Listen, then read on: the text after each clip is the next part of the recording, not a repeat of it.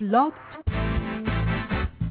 Welcome to Truth About Trucking, live, hosted by Alan Smith, a 30-year OTR veteran, business entrepreneur, and motor carrier transportation consultant, specializing in assisting students and new drivers, and pushing forward to raise the standards of the trucking industry. And now, live from beautiful Citrus County, Florida, here's your host, Alan Smith. Hello, everyone, and welcome back to Truth About Trucking Live right here on Blog Talk Radio. I'm Alan Smith, and this is Monday, March 9th, 2009, and what a show we have for you this evening. I'm glad you could join us as we are going to be discussing the Employee Free Choice Act, which would allow workers, not the company, the ability to form their own union. You're more than welcome to call in if you have any questions for our guest at the number 347-826-9170. And our special guests are Employment Law Attorney Eric B. Meyer, who will be sharing his thoughts on why this may not be such a good idea. And also with us is John Wojcik, and I hope I pronounced that correctly. If not, he'll straighten me out here in a minute. But John is the labor editor of People's Weekly World, which you can find at www.pww.org.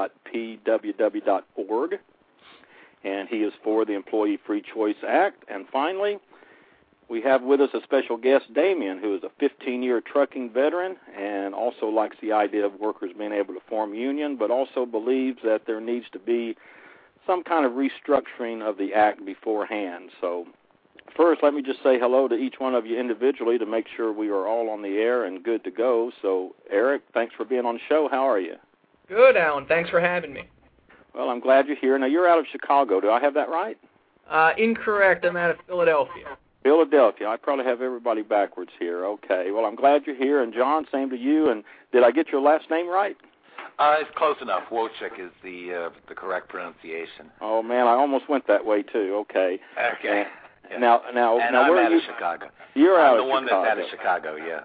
I knew somebody was, and I knew Chicago and Philadelphia. I just had them backwards. Yes. Okay, and, of course, Damien, I see you there. How are you, and thanks for being here. I'm fine today, Alan. Everything's going good. How are you? I'm good. Now, it's hard to know where you're at because you're probably over the road. Where are you calling from? I'm on top of Mount Ashland over here in Oregon. Oh, wow.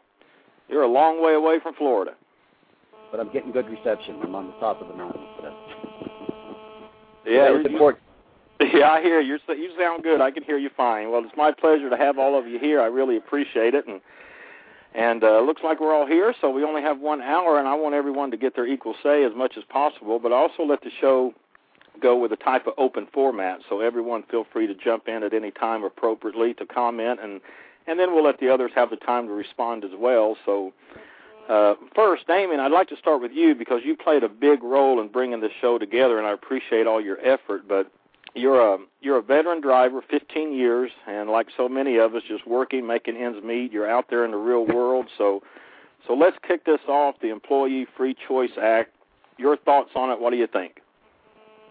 Well, I think it can only help and not hurt, specifically in the trucking industry, for large trucking firms.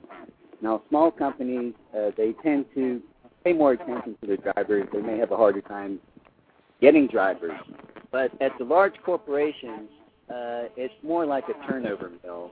And they use drivers. They have used them. It's like a shovel load of coal in the furnace.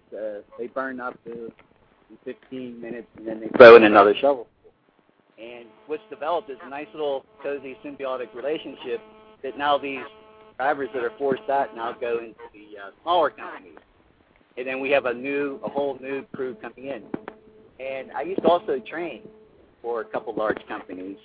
And I can tell you they're turning over the fleet at the rate of 100%. And you have very little voice. And if these cards for free choice were allowed to be placed in the employees' rest areas and recreation areas, that would be like a Gallup poll of what is bothering the employees that the company would pay attention to. Currently, they don't pay attention to it. They have a system where you can go through a series of management with a complaint, and at each level you get more and more people that you have to debate against, and it's basically never going to get fixed. Or if it does, it might be some small accommodation to you. So I think this can only help the trucking industry, and I'm for it on that basis. I'm not saying that all unions are good, but they're not all bad all the time, all the place. And we need to reinvent unions, just like corporations reinvented themselves. And there's lots of corporations that are corrupt, pay off politicians, that bankrupt people, swindle people, but nobody advocates doing away with corporations or the corporate system. So why should we do that with unions? We should work to improve them. We should pass this act, and we should see what happens in terms of improving behavior at these large corporations.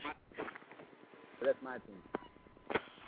Okay, well, John, I know you're for the act. So do you agree with any of that, or do you just like it how it's being presented?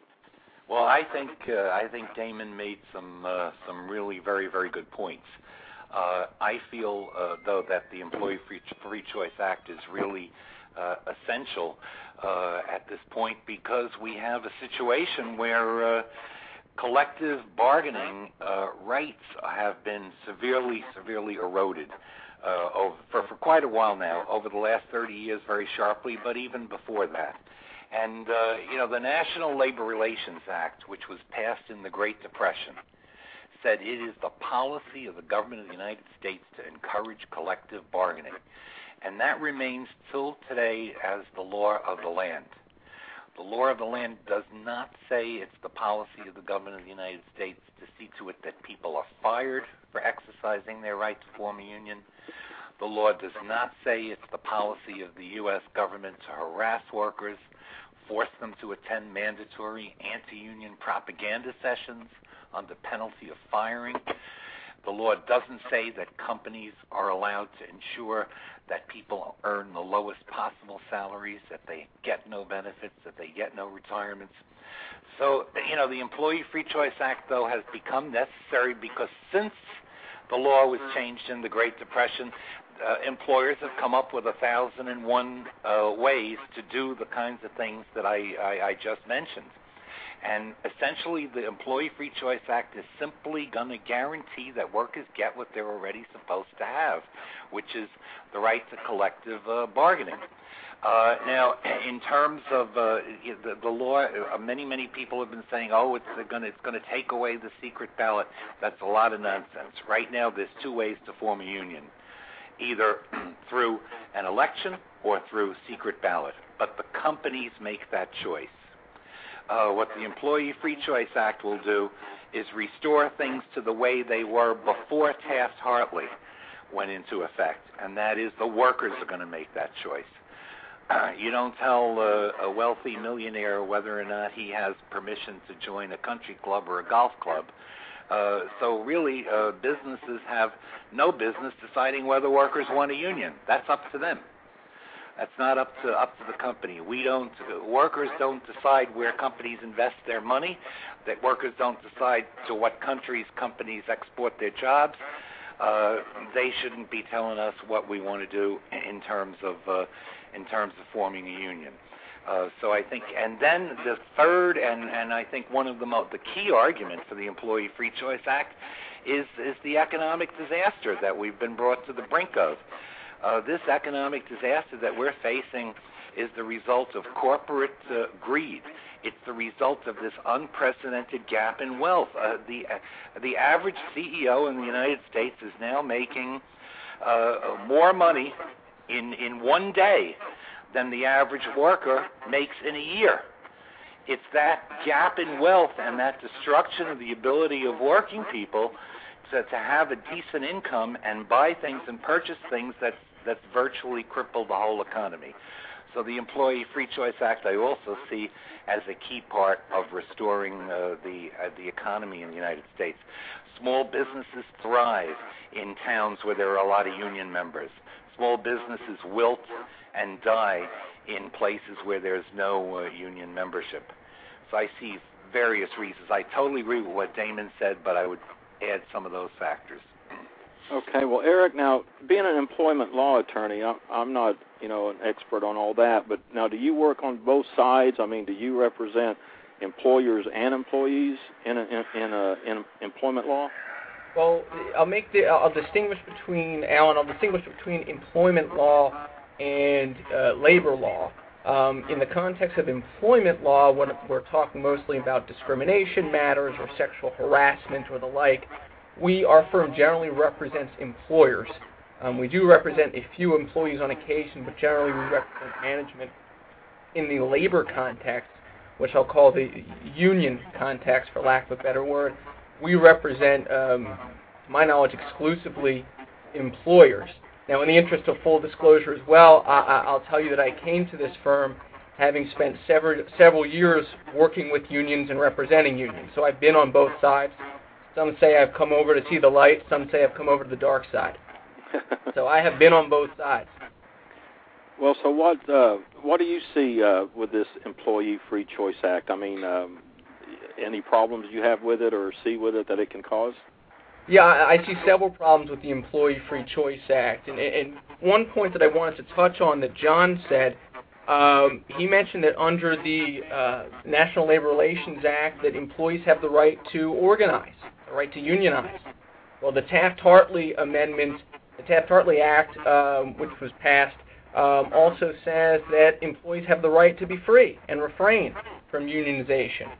So while the Act does talk about encouraging collective bargaining, the Act is directed primarily towards employees and gives them the right to organize or to not organize.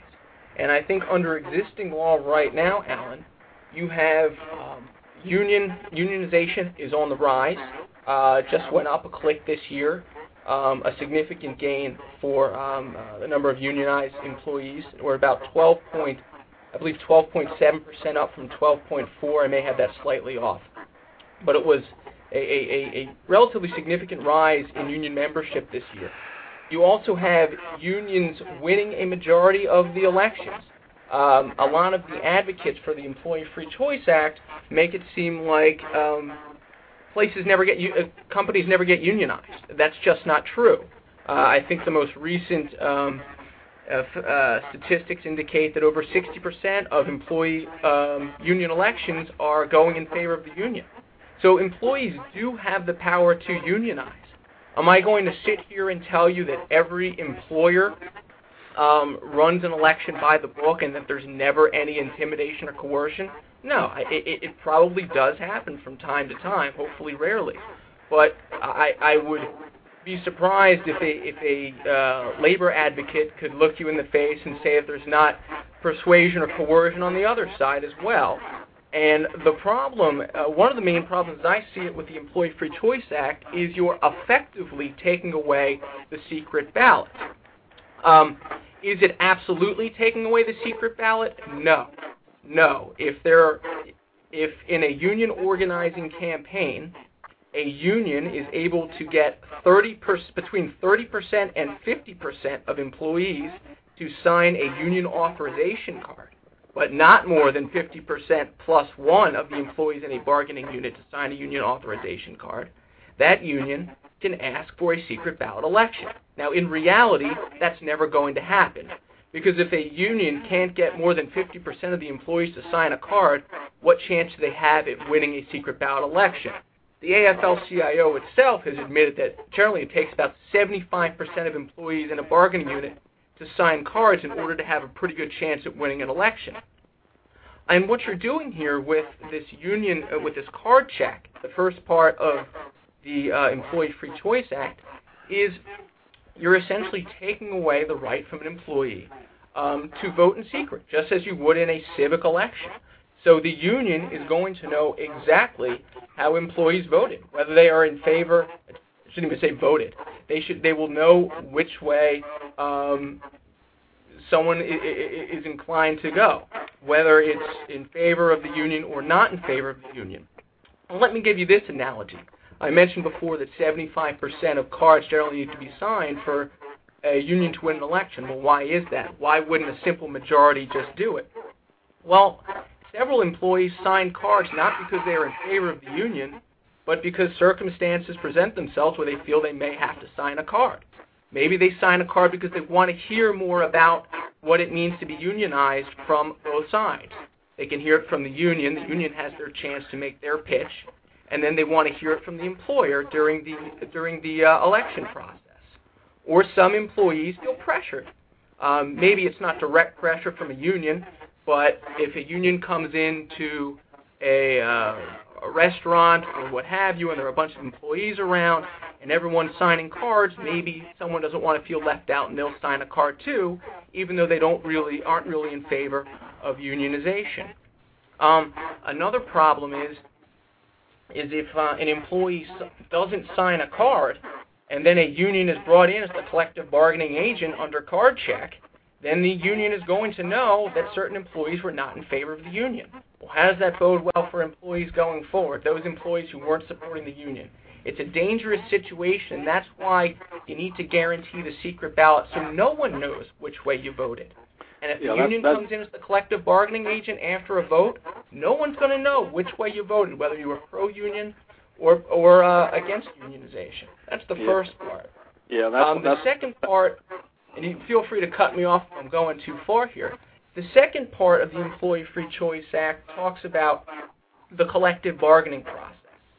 And advocates of the Employee Free Choice Act contend that employers tend to drag their feet. After a union is voted in as a collective bargaining agent for the employees, employers tend to drag their feet, that they don't negotiate a contract in good faith, that what they do is they give a union a list of dates when they're available to meet, and then when they meet, they're not prepared to address certain points, and the process goes on and on and on and on until the union finally backs off.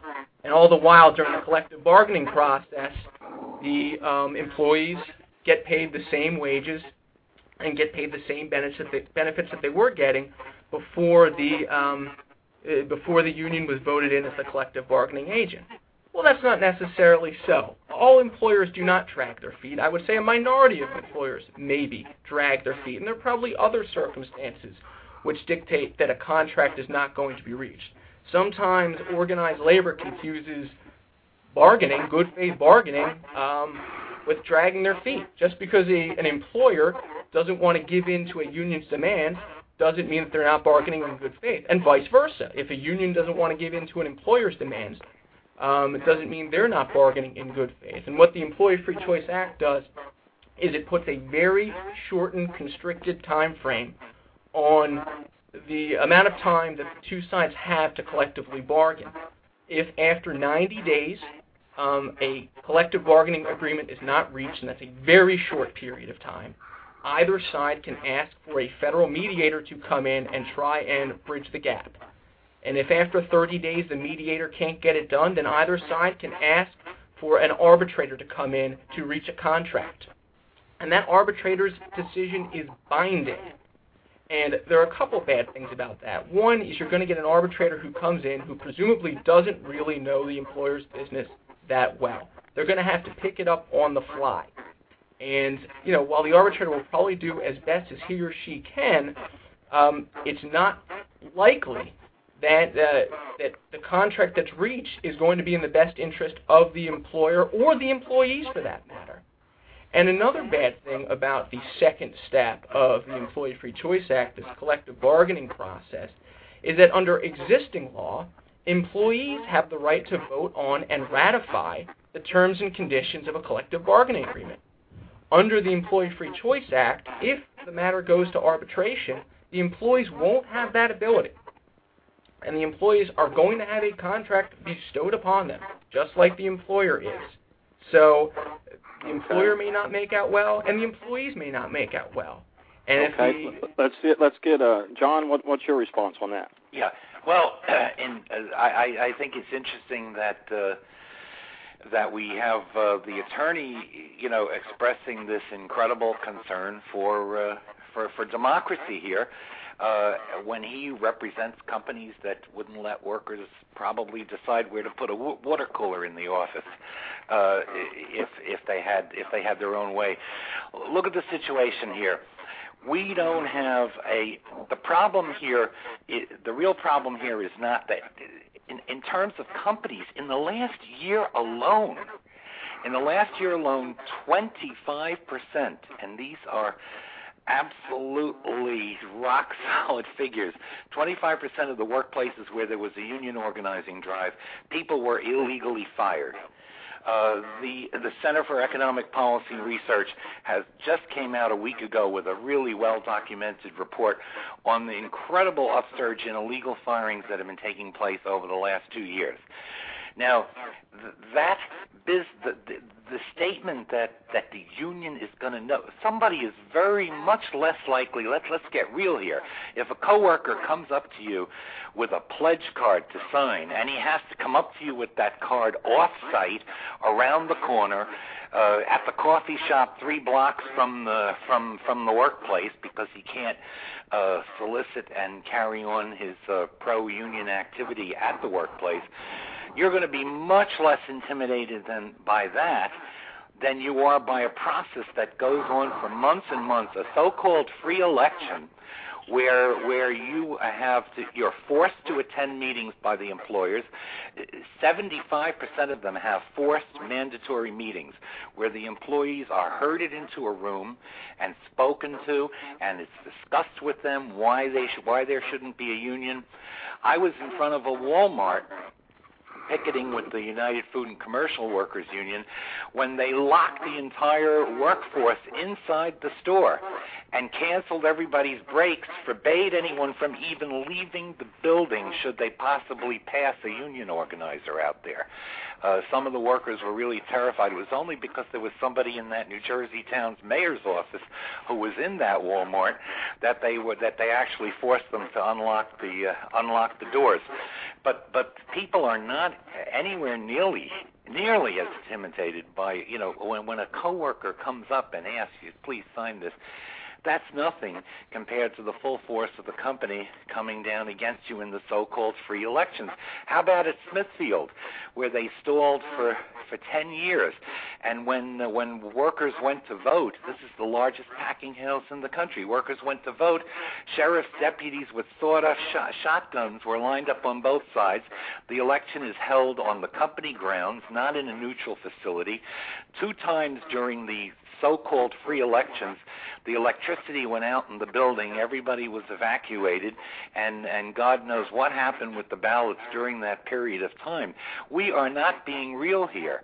This is not just a question of who is going to look over your shoulder to see how you're going to vote. This is a question of people losing their jobs, people losing their livelihoods, being intimidated and frightened, companies doing all kinds of things to stop. Why?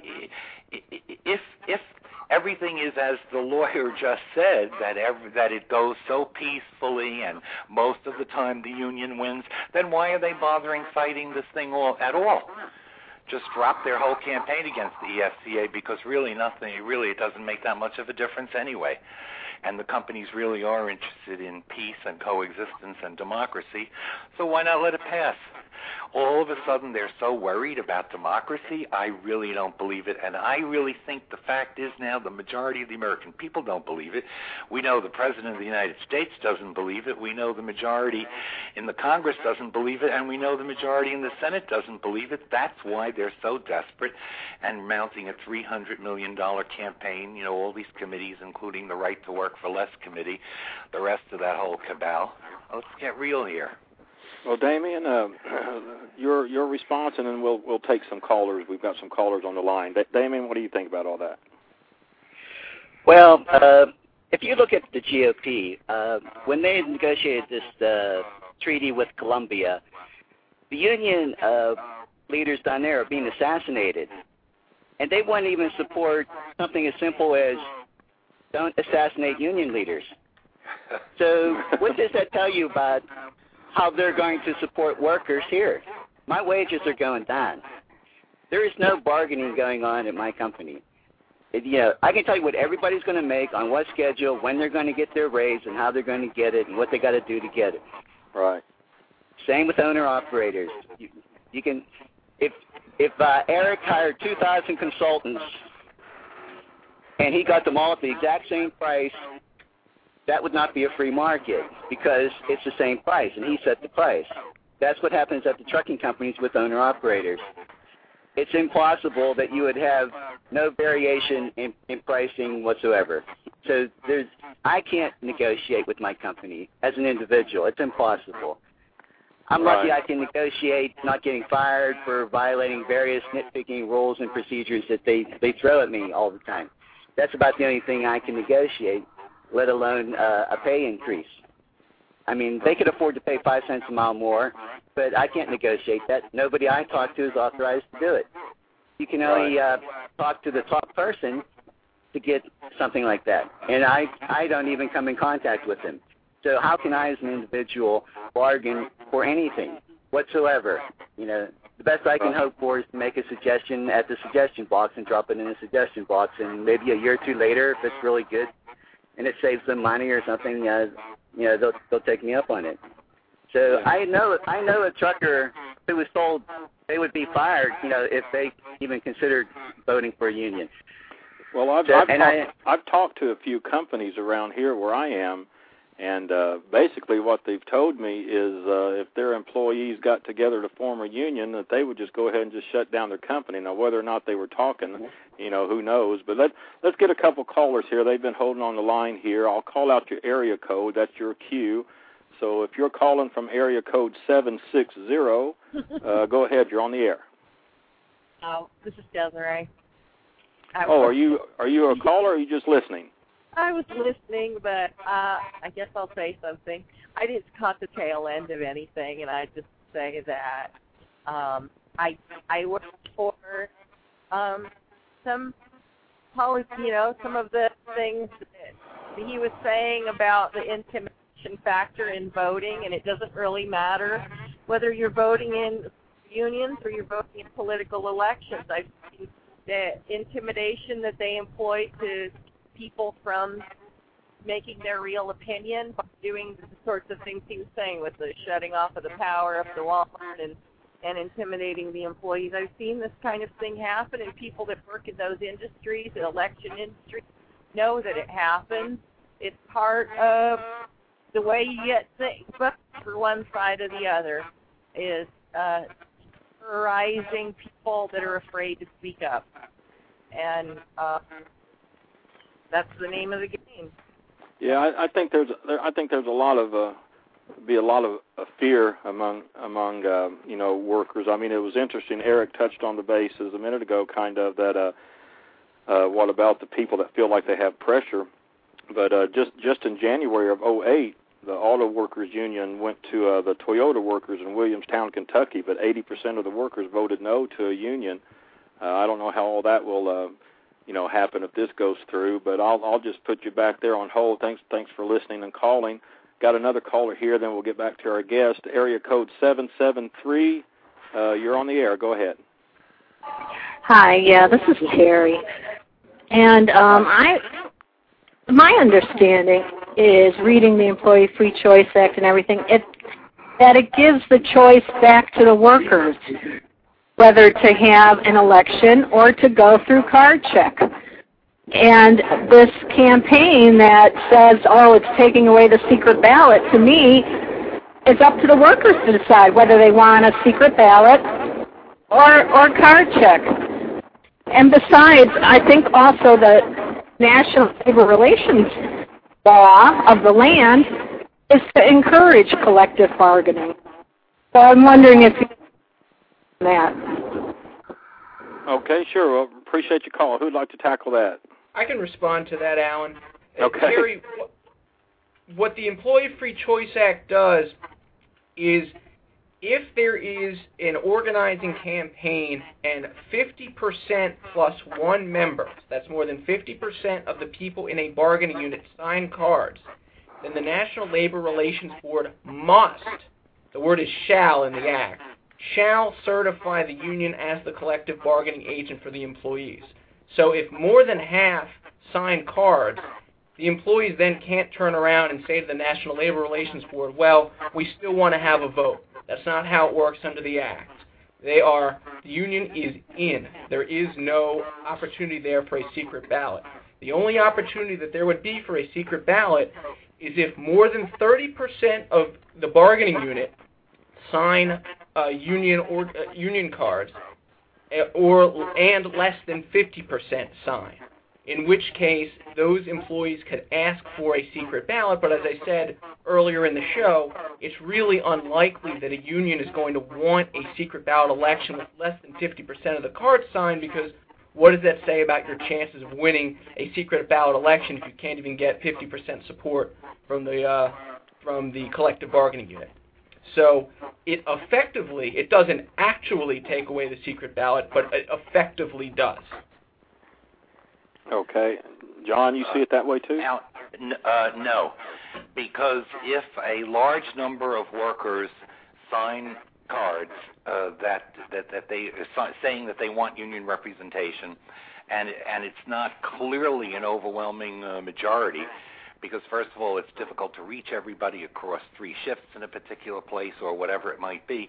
If it's not a clear overwhelming majority, then the workers are in effect, not actually, but in effect saying, the situation is that an election is a reasonable way of resolving it, giving people a chance to campaign, but campaign without harassment. The unions are saying, sure, we'll have the campaign. We'll hear both. But it's not going to be just on the company turf and not on their terms.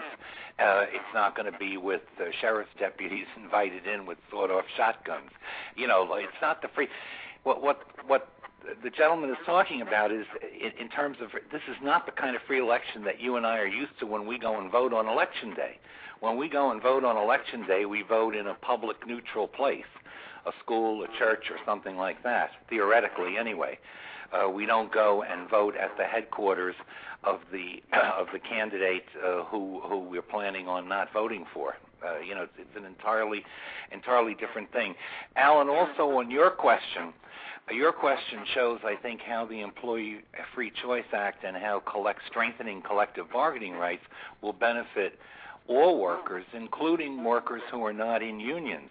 That situation you talked about, I think it was Kentucky, with Toyota workers, they had a situation where the company there was paying them more than what unionized workers are getting in Michigan. So naturally they're going to want to preserve that.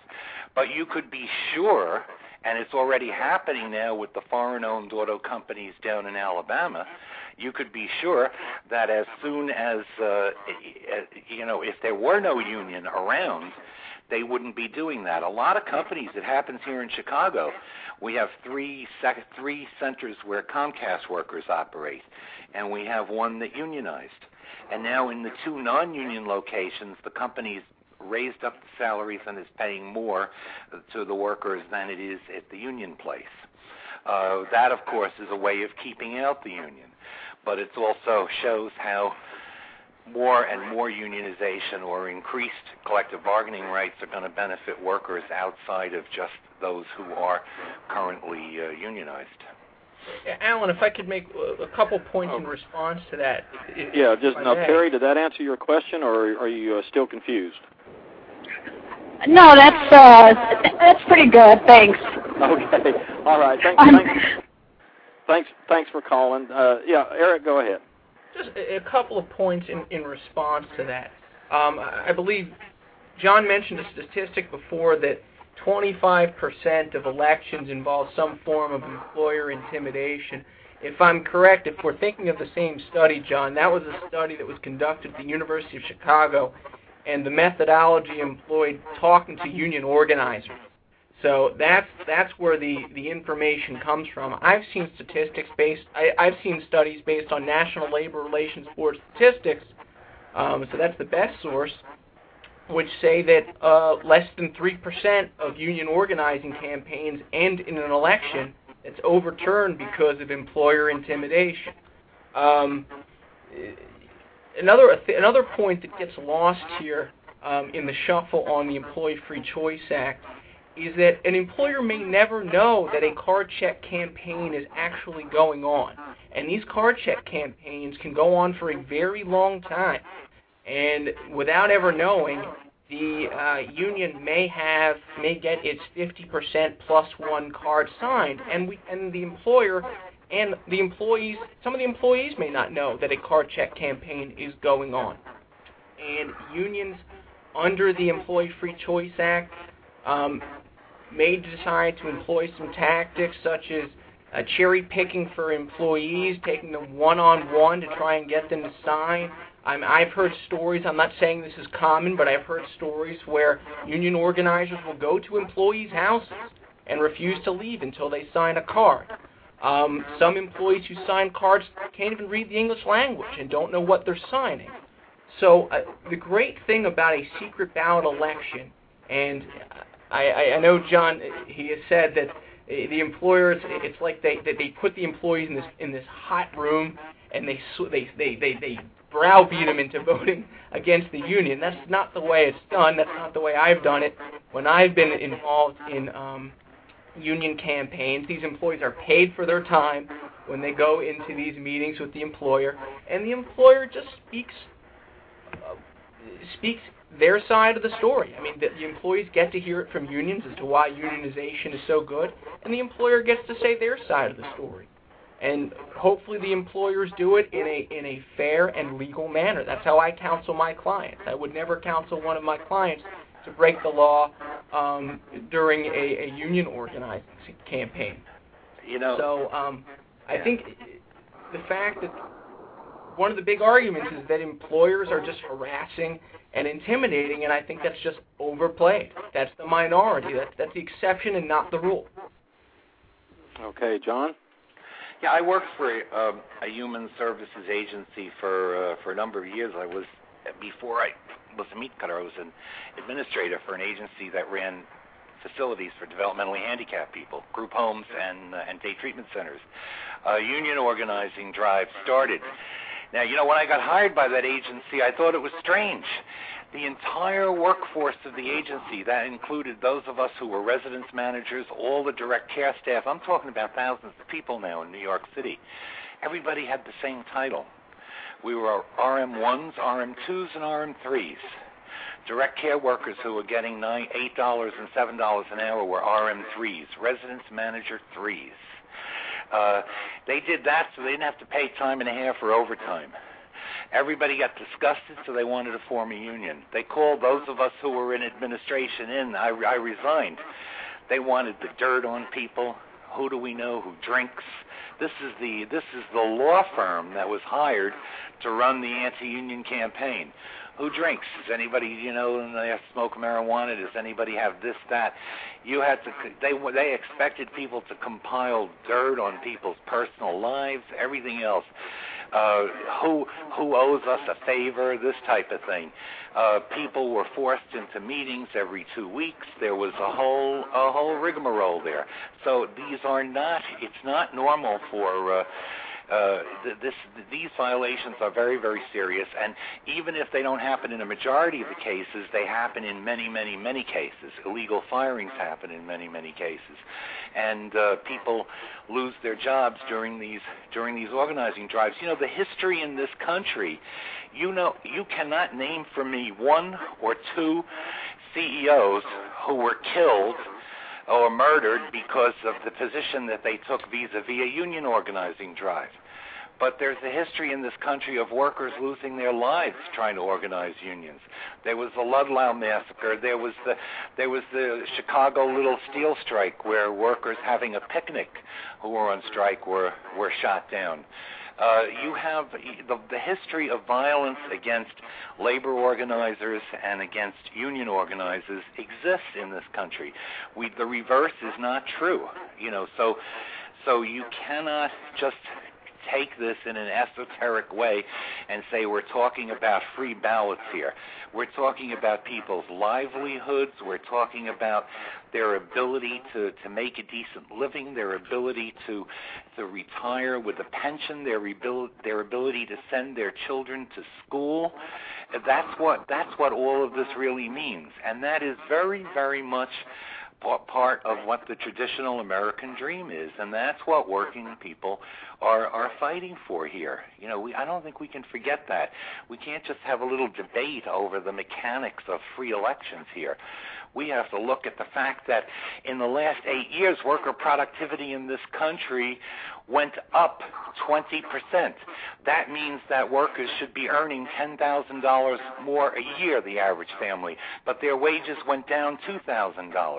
Why is that? That is because collective bargaining rights are under attack, and people's economic livelihood and their right to have a share of the wealth that they produce is very, very much an issue of democracy and fairness, and none of his arguments address any of that. You know, we end up with, we follow his arguments to the logical conclusion, all jobs will be exported overseas for the cheapest possible labor, you know, and all the rest of us, we're supposed to be happy with no rights and no wages, you know, and then we have, that's where we'll end up if we just keep following that type of logic. And Damien, this is probably falls right along in with the kind of the restructuring like you would like to see, you know, to give yourself some bargaining power, right? Oh, absolutely. What we have now is something akin to corporate socialism here. No time and a half, no weekend pay, no night pay, no pay for about 20 hours of work and services that you do. You're living in a truck 24/7. I can't get home because I have to follow unpaid company procedures, and it uses up all my time or my log time, so I have to spend more time on the road. You know, so what we have is something like corporate socialism, if you ask me. And these CEOs, I know ours, he owns a sports complex. Supposedly he's a free enterprise guy, but he's probably taking taxpayers' dollars from truckers who are going broke with these lease agreements that they get maneuvered into, helping to subsidize his stadium. So that's what we got going on here. We got CEO socialism, and we got capitalism for the employees on the bottom, and that's the problem. I say put the elections up on Twitter, let's have a debate, and let that be the vote. Then everybody can see what everybody's talking about. Well, let me throw this out again because you touched on it a little bit earlier about the smaller trucking companies, and, you know, this is truth about trucking. So here's a thought, and like I said, you touched on it also a little bit a minute ago, and I'll get everybody's response. 17 minutes left. We're counting down here, but, you know, like I said earlier, small businesses are the backbone of the economy, so we'll look at trucking companies as small businesses, you know, having 1 to 100 trucks. So if drivers could all come together and form a union wanting, let's say, 50 cents per mile instead of 35 cents per mile, couldn't this form a type of stranglehold on thousands of the smaller companies that just can't afford that type of higher pay and ultimately force the small business owner into insolvency? Do you see the possibility of that? Anybody? Well, I'd like to address that. I wouldn't be for immediately asking for 50 cents per mile. I would be asking for permission to figure out a way to earn that 50 cents per mile by increasing profits and then taking our share as laborers out of that 50 cents per mile. Okay, so basically it's just part of the bargaining process. Well, it's part of the capitalist system process. You help your employer make profits, and then you are entitled to a share of those extra profits. What they do now, and what my employer probably does, is he takes money out of this company to subsidize some other company he's working on. He has 5 or 6. My low pay might be subsidizing some sports millionaire at one of his sports complexes. So I'd like to keep the money that our workers generate in this company, and going to us for raises, not to millionaire contracts who are also unionized, by the way. Ironically, they're unionized. They're doing great. Plus, they have agents, and they have a free market. And if you look at sports athletes, they don't all get paid the same. They get all paid wildly different amounts of money. But truckers get all paid exactly the same. Why is that? So I would ask Eric, is that a free market where everybody gets paid the same? Do all lawyers get paid the same? Eric, would you get paid the same as all the other lawyers in your company? I do not get paid the same, as far as I know, as all the other lawyers in my company. A lot of it's based on experience, seniority, ability. There are many factors that go into it, but one thing, John, if I'm unhappy with what I'm making, I'm always free to go out there and test the market and see what other firms are paying. I'm not wedded to my job. I don't have a contract where I have to stay here. If I wanted to look elsewhere, I certainly could do that, but I'm very happy where I am. And you know, this segues into a point we're talking about, getting employees more benefits and more money. You know, that would be great if the numbers bear out that way, but we're in a down economy right now. And under the Employee Free Choice Act, let's take, for example, a company that has 2 employees. You're paying each one $50 an hour. You have $100 per hour to spend. If an arbitrator comes in and says, I'm going to award a raise of 100% to each employee, well, that's great. The arbitrator can say that each employee is going to make $100 an hour now, but if the company doesn't have it, one of those employees is going to get fired. So just because there may be some raises out there for employees under the Employee Free Choice Act doesn't mean that all the employees who are in the bargaining unit are going to keep their job. And that's unfortunate. That's unfortunate. Well, the only guarantee from unionization is that employers are going to have to pay union dues. That's the only guarantee in unionization. Sometimes you get better wages and better benefits, but there's a sacrifice. It's a good faith bargaining process. It's a give and take. And when there's unionization, the slate is wiped clean, and the only guarantee is union dues. And in this economy, if there is arbitration, where an arbitrator awards something that's entirely unreasonable that a company can't afford, and there are going to be some employees that are real happy that they're getting big raises, there are going to be others that aren't so happy when they're reading about it on the unemployment line. It's the way it is. Okay, well, John, I'd like to get your response, so to like well, go ahead. Yeah, well, first of all, fixing the economy is a multi-pronged thing. I mean, we're seeing it operating now on a number of levels.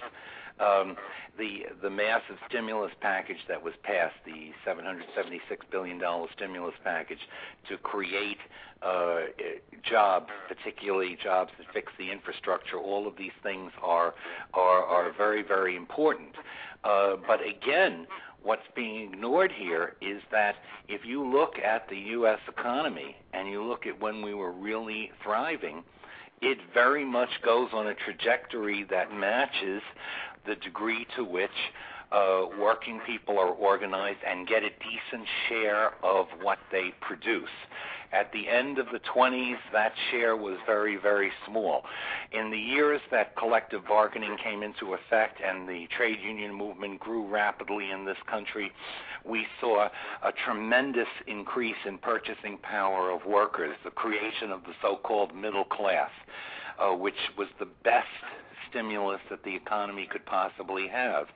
And then when we see the opposite happening, when unionization went way up, and the percentage of unionization way up, it's close to a third or more in the private. Now when we see it all the way down to 12%, or even lower, depending on where if you're in private industry, 8%, we see the opposite situation. The economy went off the cliff and fell into the abyss because of this totally unconscionable gap in wealth. You had a few people at the top. I talked about those. The CEOs are just one piece of it. The ones who earn in a day what workers earn in a year and more, running away with the money. Literally, they took the money and ran, and they put it wherever they lost it. They get bailed out with taxpayer funds when they screw up their businesses. That doesn't happen. If a union screws up its finances and messes things up, the government doesn't bail it out, but these other people get bailed out. We need to end that. We need to change that situation, and I think that's beginning to happen now with this election. I think the American people have realized it, and I think that is going to be. Now, it's correct. This is not going to be fixed overnight, and there are going to be situations where we still have a long, hard road to go. But it's not going to be, we could have all the stimulus packages in the world, but if we create $7 an hour Walmart jobs with those stimulus packages, we're not going to fix this economy. We have to create good-paying manufacturing, green jobs on a massive scale with union wages. The plan that the lawyer is talking about doesn't work. They did that in New Orleans. What a disgrace that European cities destroyed after World War II could be fixed in a couple of years. And then what did they do in New Orleans? They tried every right-wing non-union scheme available, imaginable, and the city is still a damn disaster area. They eliminated Davis-Bacon. They eliminated wage guarantees. They gave the federal money to contractors who hired non-union laborers. They made a disaster. The city, they were not even able to fix the dikes, the whole situation there to protect the city. They privatized the schools. It's now the worst school system in the country. They created a disaster. New Orleans was like a little glimpse of what they would have done to the whole country had the people not won the victory that they did in this last election nationally. Well, there's no doubt that the country's in a mess. I think we still have a long way to go, but that's certainly something we'll just have to ride out and see. I mean, do you believe that it's a good thing what they're doing with General Motors, just off the cuff here, to bailing them out and everything? Well, again, when these bailouts happen, they have to be in exchange for promises. When you bail out a big bank or you bail out some big insurance company, there have to be some public guarantees in exchange. If the government is going to take 80% of the stake in a big corporation, I believe then that means public, democratic public control, and that profits have to be used for the benefit of the public, or that the taxpayers have to be paid back. It's not just a question of the kind of bailout that Bush gave in the last part of his administration, where they don't even know where that money went. And I could tell you where some of it went. You realize that some of those AIG and even bank bailouts went into sessions where executives used that money to plan how they were going to fight the Employee Free Choice Act. Imagine that. The taxes paid by a worker who doesn't have the right to collective bargaining being used by these people who squandered our money to plan how they're going to defeat any moves by workers to form unions. This is just an outrage, and we need to stop it. Well, we could go on probably for several hours, but we're almost out of time. 7 minutes remaining. Any last response from anyone? Eric, Damien, anybody?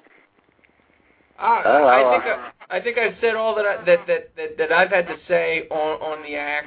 I think that none of the three prongs, and we didn't really touch on the last prong, which is a one-sided sanction employers who violate the act and levy heavy penalties against employers who commit unfair labor practices, while there's no penalty for any unions that do the same thing.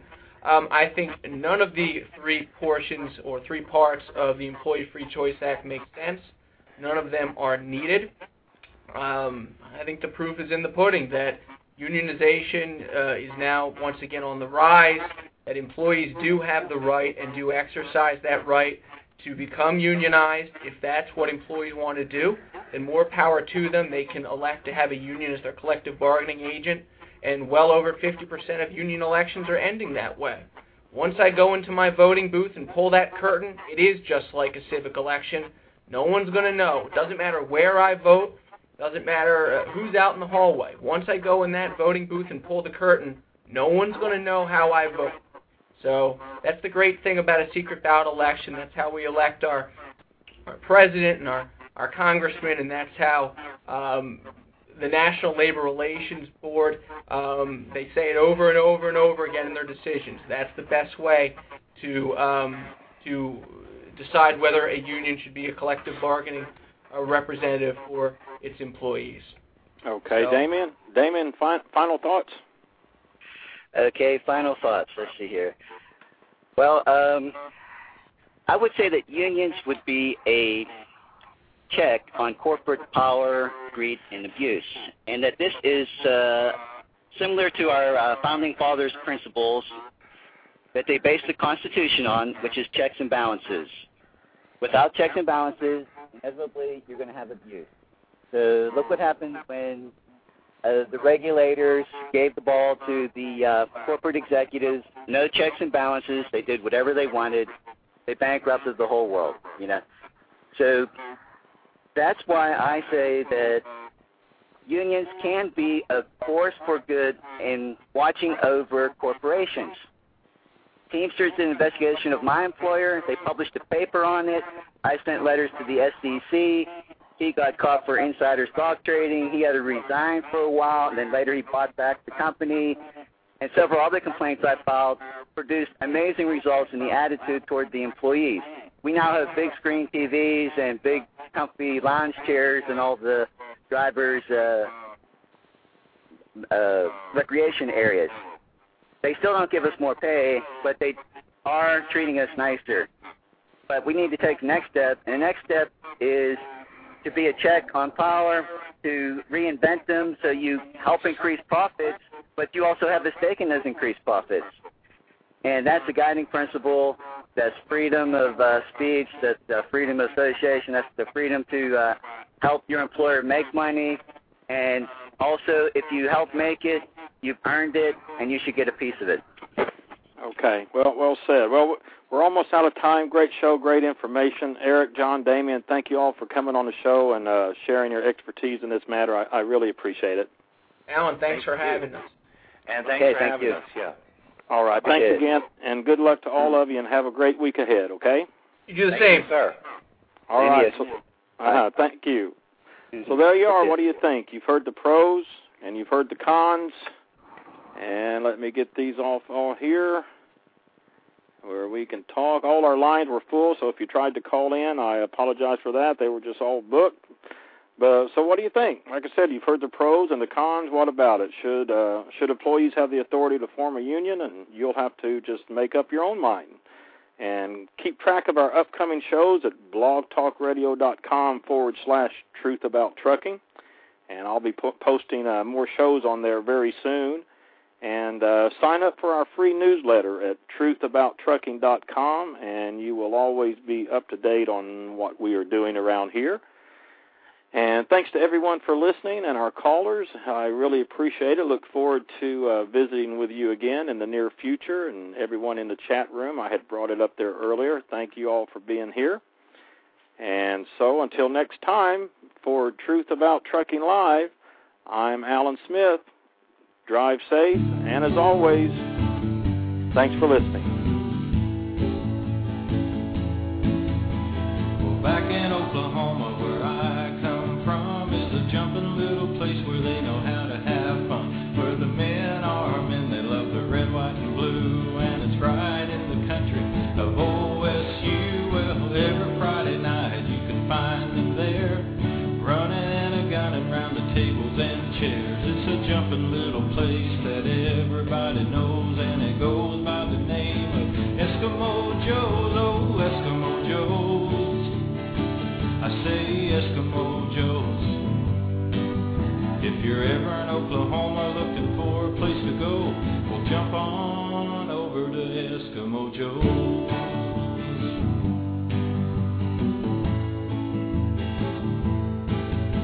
The best looking women that I've ever known, from New York City down to San Diego, well, they don't hold a candle to the ones that can be found in that jumping little place they call Stillwater Town. And every chance I get when I'm passing through, I pull on my jeans and my cowboy I'm at the jumping little juke joint called Eskimo Joe's. Oh, Eskimo Joe's. I say Eskimo Joe's. If you're ever in Oklahoma looking for a place to go, well, jump on over to Eskimo Joe's. I say if you're ever in Oklahoma looking for a place to go, well, jump on over to Eskimo Joe's.